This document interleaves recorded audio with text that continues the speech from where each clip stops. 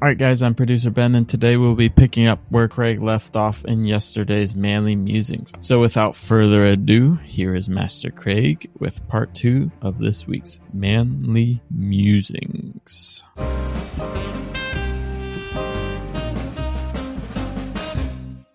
Hey everybody, this is Craig Cottle. Welcome back to part 2 of our podcast. Part 2 of 2 of our podcast on hunting. It's that time of year, you all. I hope you listened to part 1.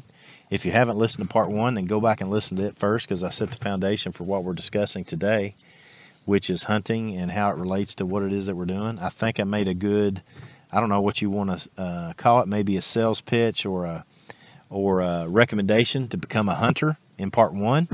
If you did not listen to that, go back and listen to that. That's the beginning of part 1. We hope you enjoyed it. But today we're going to dig right back into the topic, and we're going to go into bows. Yesterday, again, if you weren't here, we talked about rifles and shotguns. We talked about the different types of animals you might want to hunt. I actually talked about how to determine the good species to hunt first, and so you can take it from there. Lots of information there, including conservation stewardship considerations and all the things that go along with it there. But bows is the topic today. We're going to talk about several things when it comes to bows. There's not a type of bow that I have not shot. I've shot them all, and I own them all, and I love shooting bows, and I've got some recommendations for you. So bows are basically any device that's going to take a projectile that is an arrow, which is a shaft that has a point on the end of it, and usually throw that off of a string in some way, shape, or form. And then you hoping that projectile is going to go towards the animal that you're hunting and make its mark. Okay, hit its mark, and you can kill an animal as quickly and as efficiently as you can with a bow. So the different types of bows, compound bows is the one that just seems like there's just tons of them out there anymore. Compound bows are the bows that have pulleys and cables and strings and what's called let off and all the things that go along with it, which is really cool, simple physics that is a beautiful thing for us that like to hunt. So the thing to keep in mind with compound bows is that you can get into a lot of money really quick with a compound bow, but here's why they are valuable. Pure and simple, unless you're doing a lot of weightlift training, it's hard to pull a bow back. You need something you definitely need to practice. It's definitely something you need to do some strength training to pull back a bow. But what happens with a bow, dependent upon the manufacturer, when you pull that bow back, because of the pulley system, the way it's built and manufactured and engineered, it lets off a lot of that pressure just by simple physics. And the cams and the pulleys and all that allow that to happen. So when you pull that compound back to full draw, it's not going to start off, it's not going to be at the same weight that you start off with. So let's say you have a 60-pound pull on a bow, on a compound bow, depending on the manufacturer. When that comes off, it might go off and be only half, like you're only holding 30 pounds back. And so that is incredibly valuable when it comes to pulling that bow back and holding it back. The next type of bow I wanted to get into was crossbows. Crossbows are basically a weapon that have been around for the ages, and actually bow and arrows have been around for a long time, very long time. Otzi, if you recall, I talked about Otzi in the previous podcast on gear. And in that podcast, I talked about him having bow material, and what was that, 3500 BC or something like that? So that's incredible history. But crossbows are the bow that looks a lot like a gun, except it's got a bow on the end of it that's laying perpendicular to the actual gun, if you will. And so you pull that bow back. They usually come with a lot of pounds of pressure, but it's the engineering of it that when you pull it back, there's a small mechanism that holds the string back. Then you put the arrow into the device, and it sits there. Now, arrows in a crossbow are called bolts, B-O-L-T-S, bolts. And so I don't know why. Never figured that one out. But they don't knock on the string like a regular compound or recurve bow or something of that nature. And so what you have is basically a good bridge between those of you who might be used to utilizing a gun but want to take advantage of some of the bow seasons and get yourself a crossbow. Now, make sure, and I haven't made this clear, if you want to begin hunting, one of the first stops you should make is to get a booklet or check out the website of your state and your local areas and see what the laws and regulations are. Because I know some states do not allow crossbows to be utilized in regular bow season. There's only special seasons for crossbows because they're basically a daggone gun. You know, a good friend of mine, Donnie Gibbs, he was on our podcast. It's been 2 or 3 months ago. You might remember the podcast for the Survival Show podcast on cybersecurity, which is one of the most educational and enlightening podcasts that we've done. Donnie gave me a crossbow that he was just simply not using. I have had an absolute blast with that thing, shooting that thing. It has been a lot of fun. And when I say fun, right? Just shooting it the way it's supposed to be shot. But man, oh man, that thing is accurate and fast. Very easy to use. Next on the list of bows are recurve bows. Recurve bows are those bows that instead of looking like a really fat U, it's got the little extra curve at the end of it that recurves back around the other way. And basically what that is supposed to do is provide some more velocity for the arrow because of that recurve pulls more pressure back. And I don't understand the physics. I'm not a mechanical engineer. I don't understand it. I just know that a recurve is supposed to have, for the same size bow, same string, and all the things that go along with it, a little bit more power than your typical longbow, which I'm going to discuss next. But recurves is what I shot for years. When I'm shooting a bow, other than that crossbow that I have now, which I've never hunted with it, I've just target shot with the crossbow, I shoot recurves. Now, the reason I don't is that the ability to shoot it accurately dwindles quickly when you're not practicing regularly.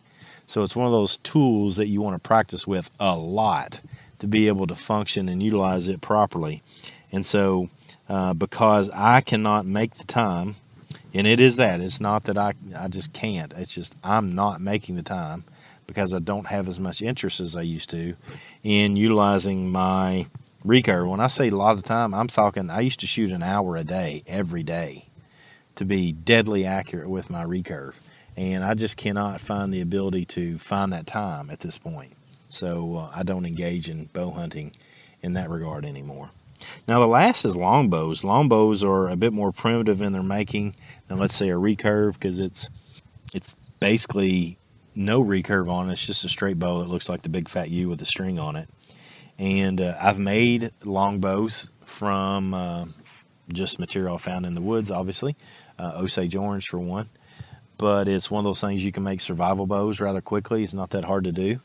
And if you want to get more skilled and technical, you can back them with snake skin or animal skin or other types of wood and laminate them together, and all number of other things that you can do by building bows.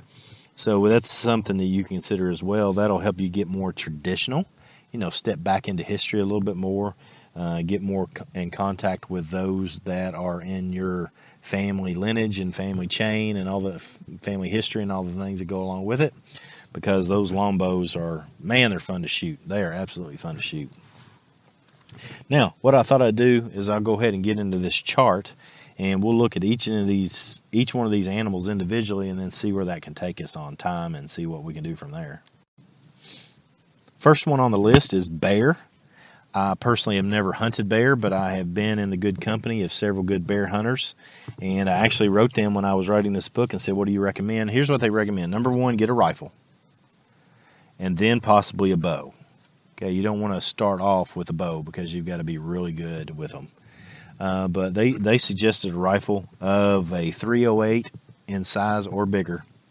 And as far as helpful hints, one of the things to keep in mind is knowing where their food sources are and hunt near those. That's really important. Now, a lot of states either allow or disallow you to put out bait for animals. It seems like from YouTube at least, that a lot of people hunt over bait for bears. I don't really know the reasoning for that. I don't know if that's just the YouTube people that I'm seeing. But with that said, it's just one of them things that is interesting to know. Just know where their food sources are and hunt over top of them. Next on the list is white-tailed deer. Again, I'd recommend a rifle or a bow. As far as a weapon size to start off with, I'd recommend something about the size of a .243 or bigger. I've killed every deer that I've killed with a rifle, I've killed with a 243. A lot of people say that it's a caliber that's not big enough to kill, and they're just wrong. I'm sorry, but I've done a lot of it, and I've killed a lot of deer with a 243. I've killed them without any issues at all, and because of that, I can recommend it. It's all about being able to shoot right. It's all about being able to hunt right, and it's not about see how cool you can be and shoot the longest. So some things to keep in mind for deer is they're more active at daybreak and sunset. So hunt during the mating hours in the fall, because that's when deer kind of lose their mind. Does are trying to either get serviced by the bucks, or they're trying to run from the bucks, and the bucks are they're just wild during the mating season, which is referred to as the rut. So that's why we hunt white-tailed deer in the fall. Next on the list is doves. These are not the cute little white doves of peace that you see in the movies and whatnot. These are mourning doves. Best weapon, in my opinion, to get those is a shotgun.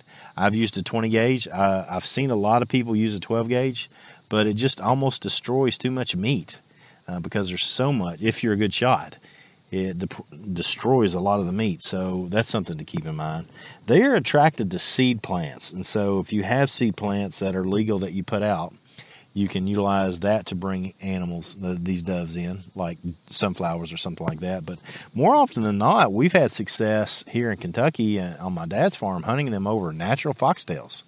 Dad will either put out wheat or foxtails or something of that nature comes up as a cover source, a cover crop over areas that he's plowed for rotation. And so because he's seeding those out for after the harvest has happened, and that's the same time that the doves are coming through for migration, then oftentimes we'll get them in our fields and we can hunt them that way. Elk are much like deer, basically the same thing. Mating season in the fall, active at daybreak and sunset. Recommendation there is 308 or bigger.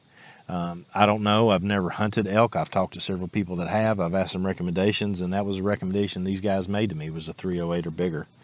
Grouse. A lot of people, when I say grouse, don't even know what I'm talking about, but a grouse is the ruffed grouse, R-U-F-F-E-D. There's several different types. That's the rough grouse that we have here in Kentucky, or that's the grouse we have here in Kentucky is rough grouse. But there's other types of grouse throughout the country. But I call them thunder chickens because they are they're bigger than a small bird, not as big as a turkey kind of thing. And so when you hunt them, they make so much noise when they come off the ground that they're called thunder chickens, son. Man, I love hunting grouse. Pheasant is a bird similar to a grouse, although more often than not, it's in open fields rather than forest. And so both of those, you'll probably want to hunt with a pheasant with a 12 gauge. I've always hunted grouse with a 20 gauge without any issue at all. And so that's another consideration. Grouse are incredibly fast, and always good to use a bird dog when you have an opportunity with grouse and pheasant. Quail is a much smaller bird than these two animals, and so 20 gauge is going to take care of quail all day long. I've got a Sweet 16 and I've done a lot of quail hunting with. I've also hunted grouse with my 16 gauge. Man, I love that gun. That's a fun shooting gun. Quail oftentimes come up together in a covey. So if you're hunting, looking for quail, you might hunt them and then you'll have 6 or 7 come up. That's why it's good to have good gun safety with those that might be in your hunting party. And when they come up, everybody's in such a way that they can shoot a certain direction they know and they don't shoot one another. Squirrel is squirrel and rabbits. Squirrel probably more so than rabbits, but squirrel is a great way to start teaching forest woodsmanship and teaching kids how to go about being better woodsmen and to know their way in the outdoors and be better at spending time outside. They're not just cakewalk to go and get, but they're not so difficult that a beginner can't get them. But you do need to learn how to stalk. You need to know some basics of camouflaging. And when I say camouflaging, not necessarily the clothes, but where you position yourself in relationship to squirrels and the trees they're in and things that go along with it. Rabbits are another small animal that are fairly easy to kill. When I say kill, when you shoot them. But, man, they're fast, and they're hard to get on target, so you've got to be a good shot to be able to do that. But, man, rabbits are tasty. I need to have I need to have a podcast done on recipes for wild game because I'm sitting here getting hungry thinking about some of my recipes and I haven't even talked about them. Wild turkey is another thing that's gotten incredibly popular over the last 15, 20 years all over the country. And man, I am one of them. I am eat alive by turkey hunting. I love turkey hunting. You've got to be a good woodsman. You've got to be able to stalk. You've got to be able to know topography. You've got to be able to understand mammal or turkey behavior. You've got to understand everything. If you hunt in the spring, that's their mating season. And so if you get good with calls, you can call in a gobbler, which is the male turkey. And the female turkeys are called hens. And so that's something that you should definitely get with somebody to learn how to do, or listen to somebody on YouTube, or listen to a podcast that goes into the different calls and how they work. Maybe I'll do that sometime too, because that's kind of fun. But last on the list for our purposes here today is ducks. Ducks is something that I've only hunted once, and I did not care for the duck meat that I ate, so I quit hunting. I just didn't care for it, and quite frankly, maybe I need to go back. I've eaten duck about 4 or 5 times, and I just haven't liked it.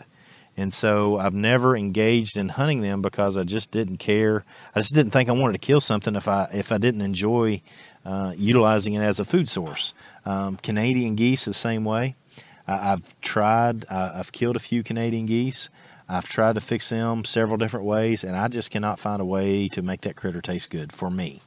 And it's just very unpalatable to me.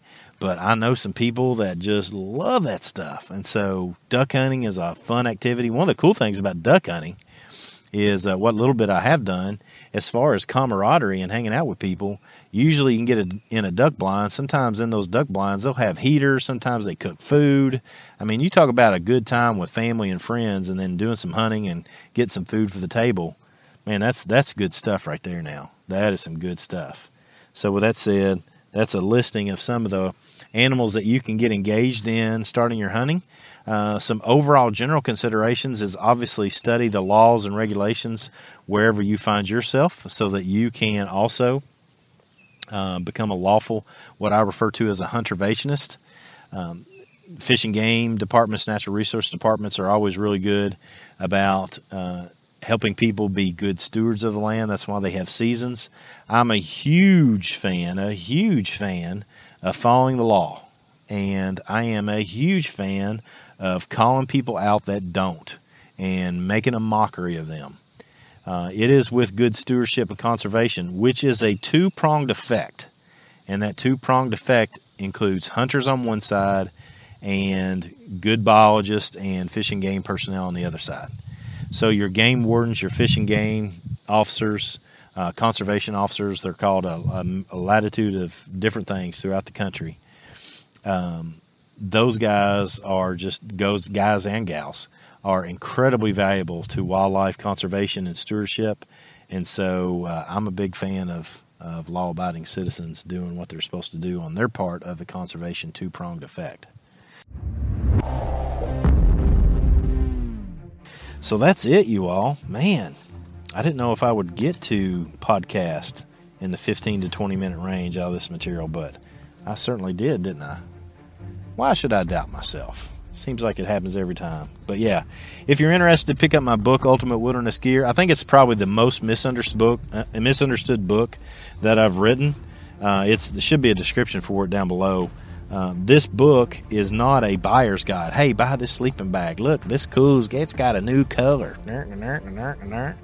Basically, Ultimate Wilderness Gear is a tool to help you decide what gear that you need. And let me tell you, that book was hard to write because I've got to figure out ways to communicate how to pick the right sleeping bag for people that are bigger than me, smaller than me, people that live in different regions of the world than me.